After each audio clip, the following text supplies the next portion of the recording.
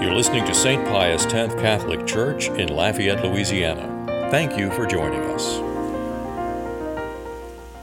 The reason why the deacon and I were laughing at the beginning of Mass and during the readings was because someone knocked my homily notes off of the pulpit, and we're debating on who was going to be the one to take the risk to try to bend down and pick them up in vestments. And he beat me to the punch, so I don't have to worry about not being able to get to the notes. As I mentioned last week at the Masses that I had, this week is our State of the Parish address, as I like to affectionately call it. Those of you who are visitors, welcome. You got the short straw. You had a 51 out of 52 chance that you would not hear the, quote, dreaded money talk. And so I say just come back next week, enjoy today, hear about our parish. But it's really so much more than a money talk. It's so much, we talk about a lot more than that. That's a part of it. But it's not really the important part or the most important part about what we do here at St. Pius. And so, in general, our parish is really doing very well. From a pastoral point of view, from my vantage point, we're doing great in so many ways. We look at the parish and there's an objective vibrancy that you can see on our campus. So many things going on, people learning about Christ, people hopefully working and serving their brothers and sisters both here in our community and for the outside community, for our local community. I just look at certain things. These are pre-pandemic versus post-pandemic stuff. So you have to kind of compare apples and apples. But when I first got here, I would go to some of the service meetings, like let's say the Women's Guild or the Knights of Columbus, two that have been around, I think, the longest. And you can see in the last few weeks that there's just more people at the meetings, more people trying to figure out how to serve, more people wanting to become active in their faith. And it's a beautiful thing to see. And then on campus, other activities, Bible studies, Mother's Ministry, That Man Is You, those who get up at 6 a.m. on Saturday morning. It's great to see these groups active and learning about Christ, learning how to live the discipleship that we all profess. Those are wonderful, wonderful things. Our youth group, the pandemic was difficult because we weren't allowed to do a lot of things we wanted to do, but I've been to the first few meetings as we've kind of really been able to start, and it's wonderful. The parents as well as the children and the numbers are great. Oh, yeah, I'm supposed to answer questions that I get a lot too. One question everybody's asking about: who won the boiled shrimp dinner in the youth fundraiser? And so, as you all recall, back in the spring, we had the youth fundraiser, did a great job, and has helped us, and we'll talk about that in a minute as well. But part of it is if you donated more than $100, your name got put into a hat for a shrimp dinner with me. Now, believe it or not, just by looking at me, I know you can't tell, I am not a good cook. Okay, but one thing I do really well is I boil shrimp. I do camp food. And so we do have a winner. I'm not going to tell you who it is. I told you that I wanted it to be someone fun. It is. The guest list is not completed yet, so I don't want any unfun people to put pressure on them to come to that dinner. So I'm not saying who it is. As I mentioned, I'm going to get in trouble one day for saying stuff like that, But our youth group is going, and speaking of that fundraiser, things that we do as a parish, that it was such a beautiful outpouring in order to provide services to any child that is in our parish who comes to on-campus activities. There's no charge. Whether it's Sacramental Prep, whether it's Life Teen, whether it's Edge, whether it's our Young Saints, and other ministries, our youth program. Of course, the biggest thing we do is our school. We've had a wonderful transition to our new principal. I've been very, very impressed with that. And transition has two sides, the old and the new, right? Transitioning, and both Miss Lemaire and Mrs. DeSormo have been wonderful to work with. They've done such a fabulous job. I would call it seamless. So as a pastor, that's greatly appreciated. So we look at the things that are clicking, and yes, there's a lot of activity, and it's wonderful. But we also have work to do, and there are some things that we need to complete and do to serve our community and to serve, obviously, other people outside our walls that we want to continue to do. So one of the things that we have is we're building the building, or renovating the old church, a place where I had my call to the priesthood, very specifically, thinking of marking the spot where I was sitting when I got that call, just in case anybody wants to start a cause for sainthood later, you know? That alone will get me not a cause for sainthood. But you know, the beautiful old building, in the sense it was beautiful and that so many of us learned about God and were helped by God in that building. So what do we do with it? And so we're going to make it into what we call a ministry building. And it's going to serve, hopefully, a lot of these groups that have the Bible studies. Our campus is right now full. We have a hard time scheduling groups and doing the things we need to do. So I can think of no better purpose of an old church than to actually, when we receive the Eucharist here, go there and put it into action. And so we're going to try to help with some of the underserved. We have a food pantry that'll also be placed in that building. We should do that. We're a parish big enough. Our mission club mentioned that to me. And we're also looking at, hopefully, new groups that maybe are underserved. Those who have undergone difficulties in life. I'm thinking particularly those who have been divorced, maybe those who are recovering from addiction like alcohol. We do have a group that started. We were able to find a room, Catholics in Recovery, for those recovering from alcohol addiction. But nursing homes, trying to get to nursing homes. We did such a great job during the pandemic, they could watch it online. Now we want to try to deal with that. But that's 14 nursing homes in our geographic area. It's a lot. Try to figure out how to do. But I know that as we start these things, you guys will respond because you have. And that's such an important thing to remember. So we're going to hopefully finish the building. By the way, there's a diagram of it back in the gathering area on easels. You can kind of see what it's going to look like from a floor plan and look it over. We should be moving much more quickly with that and the rectory. We hit some snags administratively and construction-wise. Construction is tough right now. But we have been able to look at getting over a few of the humps, and we should be moving relatively quickly in the coming months, a lot of activity, and we hope to be finished in early 2023.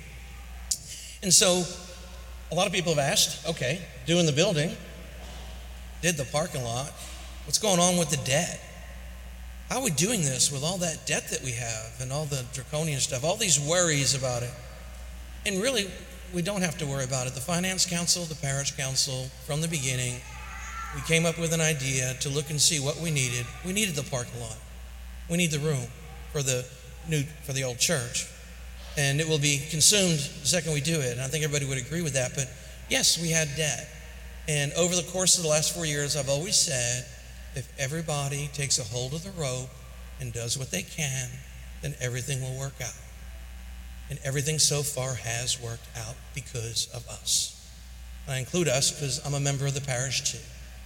The generosity in the daily or the weekly offertory has been outstanding. We had another increase. The report will come out. You'll see the numbers and you'll be able to look at them. Unfortunately, due to circumstances outside our control, we weren't able to get it done for this weekend. And so as soon as we have the information that we're relying on others for, we'll get it right to you. But in the end, it's been our collective effort to do those things. And so what we needed to do, I was wondering about it, they saw the debt and then they saw where we were financially and costs and expenses. We needed to create space between our revenues and our expenses. And because of, like I said, the generosity to the community, the number of people who give, who believe that their $5, if that's all they could do a week, meant it made a difference, it did. It did. And we have been able to create that space where effectively the parking lot and the building will be pretty much paid for because it's in work in progress. And we've also been able to service our debt without any problem. Right now we're ahead on the debt and we're allowed to use that money for investments. And so we've been basically staying ahead so that we have money for the draws on construction. And so there may be a small increase from the original debt, but not much, but we'll be in a great cash flow position to move forward. And I think it's because we can park and we can move, and it's because we can meet, we can do the things that people appreciate, and they're willing to hopefully buy into our community in that way. And so over the next year, what are our goals, I guess, on the campus? Finish a building, finish the rectory. That's another thing that everybody's been so kind with. The Knights having a golf tournament to help pay for the renovation to the rectory. It came to me. I didn't have to come to them. It's kind of what's going on. It's wonderful. By the way, if you want to be in the golf tournament, the information's in the gathering area as well. We'll try to take on the sound. We've got some plans to make it better. But really, when you think about it, all of those things are great and they're wonderful, but they're not really the most important thing. The most important thing is that we are individually and collectively growing in our knowledge and love of Christ and bringing that light into the world.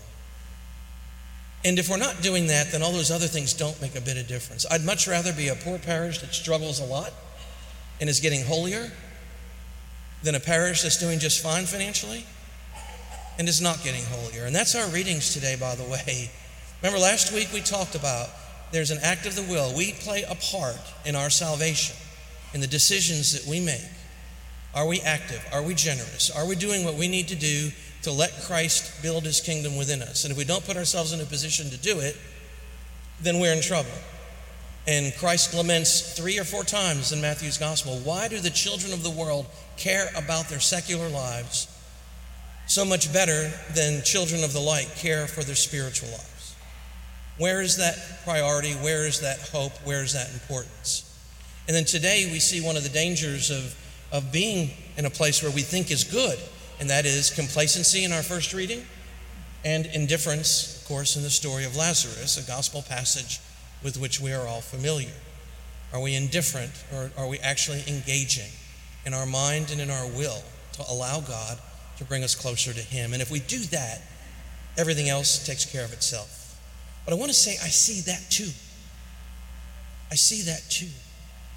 We've increased our daily Mass attendance. It's crazy. Priests come and complain because a daily Mass doesn't take an hour, it takes 2 hours. Got one phone call from when he said, what's going on with this? I went back for confessions and I was there for an extra hour. And I said, what, you want a bigger stipend or something? But and priests come and they're amazed. They're like, what's going on in our church that's special on this day? And we said, nothing. I mean, we have 300 people a day coming to daily Mass between 6 a.m. and 12:05. Some parishes don't have that many people over a weekend. We have somewhere a little south of 10,000 confessions heard a year. A little south of 10,000. Think of that. That's a lot of confessions. Keeps myself and Father Poirier very busy. And when we think of that grace, the grace of repentance and mercy, the grace of the Eucharist and the goodness of Christ in our community, among its members, how can we not see the other evidence of love of God and love of neighbor? For those of you who maybe don't go to daily Mass, try it 1 day a week. Try it 1 day a week. It makes a difference. Those who haven't been in confession in a while, try it. It makes a big difference. We've got the preparations in the back. The examination of conscience and how to go if it's been so long, all the prayers are there. But we have so many who do come and so many who do live the life in Christ and make an attempt to do it. It's wonderful for me to see as a pastor. This is our Call to Give weekend, and I'm supposed to give a little bit of a personal witness. The sacraments, absolutely, were in Tyrrell and me, going from lawyer to priest. So I like to jokingly say, repenting from my lawyerly ways. But there were 2 other things. One, Monsignor Mouton, for those of you who remember him, happy memory, took me by the ear after Mass one Sunday morning, after this Mass. Actually, it was the 11 o'clock Mass. And he said, what are you doing this afternoon? I said, I'm going to work. He said, no, you're not. Of course, I looked at him and laughed and said, oh, yes, I am. And I went on to work, But it kind of hit me. My dad had said the same thing. Don't work on Sunday. It'll make you a better employee, a better partner, a better lawyer during the week. So I'd started it. That, and then the challenge to tithe. To actually tithe. I did that and tempted God. I said, God, I'll tithe, but you have to make me a partner early. At that time, I was not a full partner yet. Of course, I said, and I'll go first, being a smart aleck. God had me tithe. God made me a partner. God brought me to the priesthood. But it put my life in order in a way that had never been in order before. And that opening the door, so important. So if you need envelopes, if you want online giving, please go get it. It certainly changed my life in a way that can't be described. And to be perfectly blunt, I did that when I was a lawyer and all throughout being a partner. I went to the seminary, didn't have much in the way of income, but I still tithed. I tried to save enough because I wanted to keep my house in case they kicked me out of the seminary. I needed some place to go. I didn't want to go home to mom, if you know what I mean. Would have been kind of tough. And so all that time, the ups and the downs, it all worked out. I always had enough, and usually more than enough. And some things happened surprisingly on the expense side, and some things happened unexpectedly on the revenue side, but it all worked out. And so as we think of what we're doing today, I hope that everybody will maybe look, and in the pews are cards. And in those cards are the call to give cards. There's basically a list of considerations that we do when we give to the church. What are we taking into consideration in what our offering to our community? And it's such an important thing to take all those things into consideration, including making sure that we maintain our obligations in the secular world. Don't be indifferent. Don't be complacent. That's the message of today, and I think that's the message to our community about all this. And so I want to let you know, first, one thing. Yeah, I know, it's getting late. I'll make it. Don't worry, I'll make it. I have to say this every now and again. I figured this was the best time.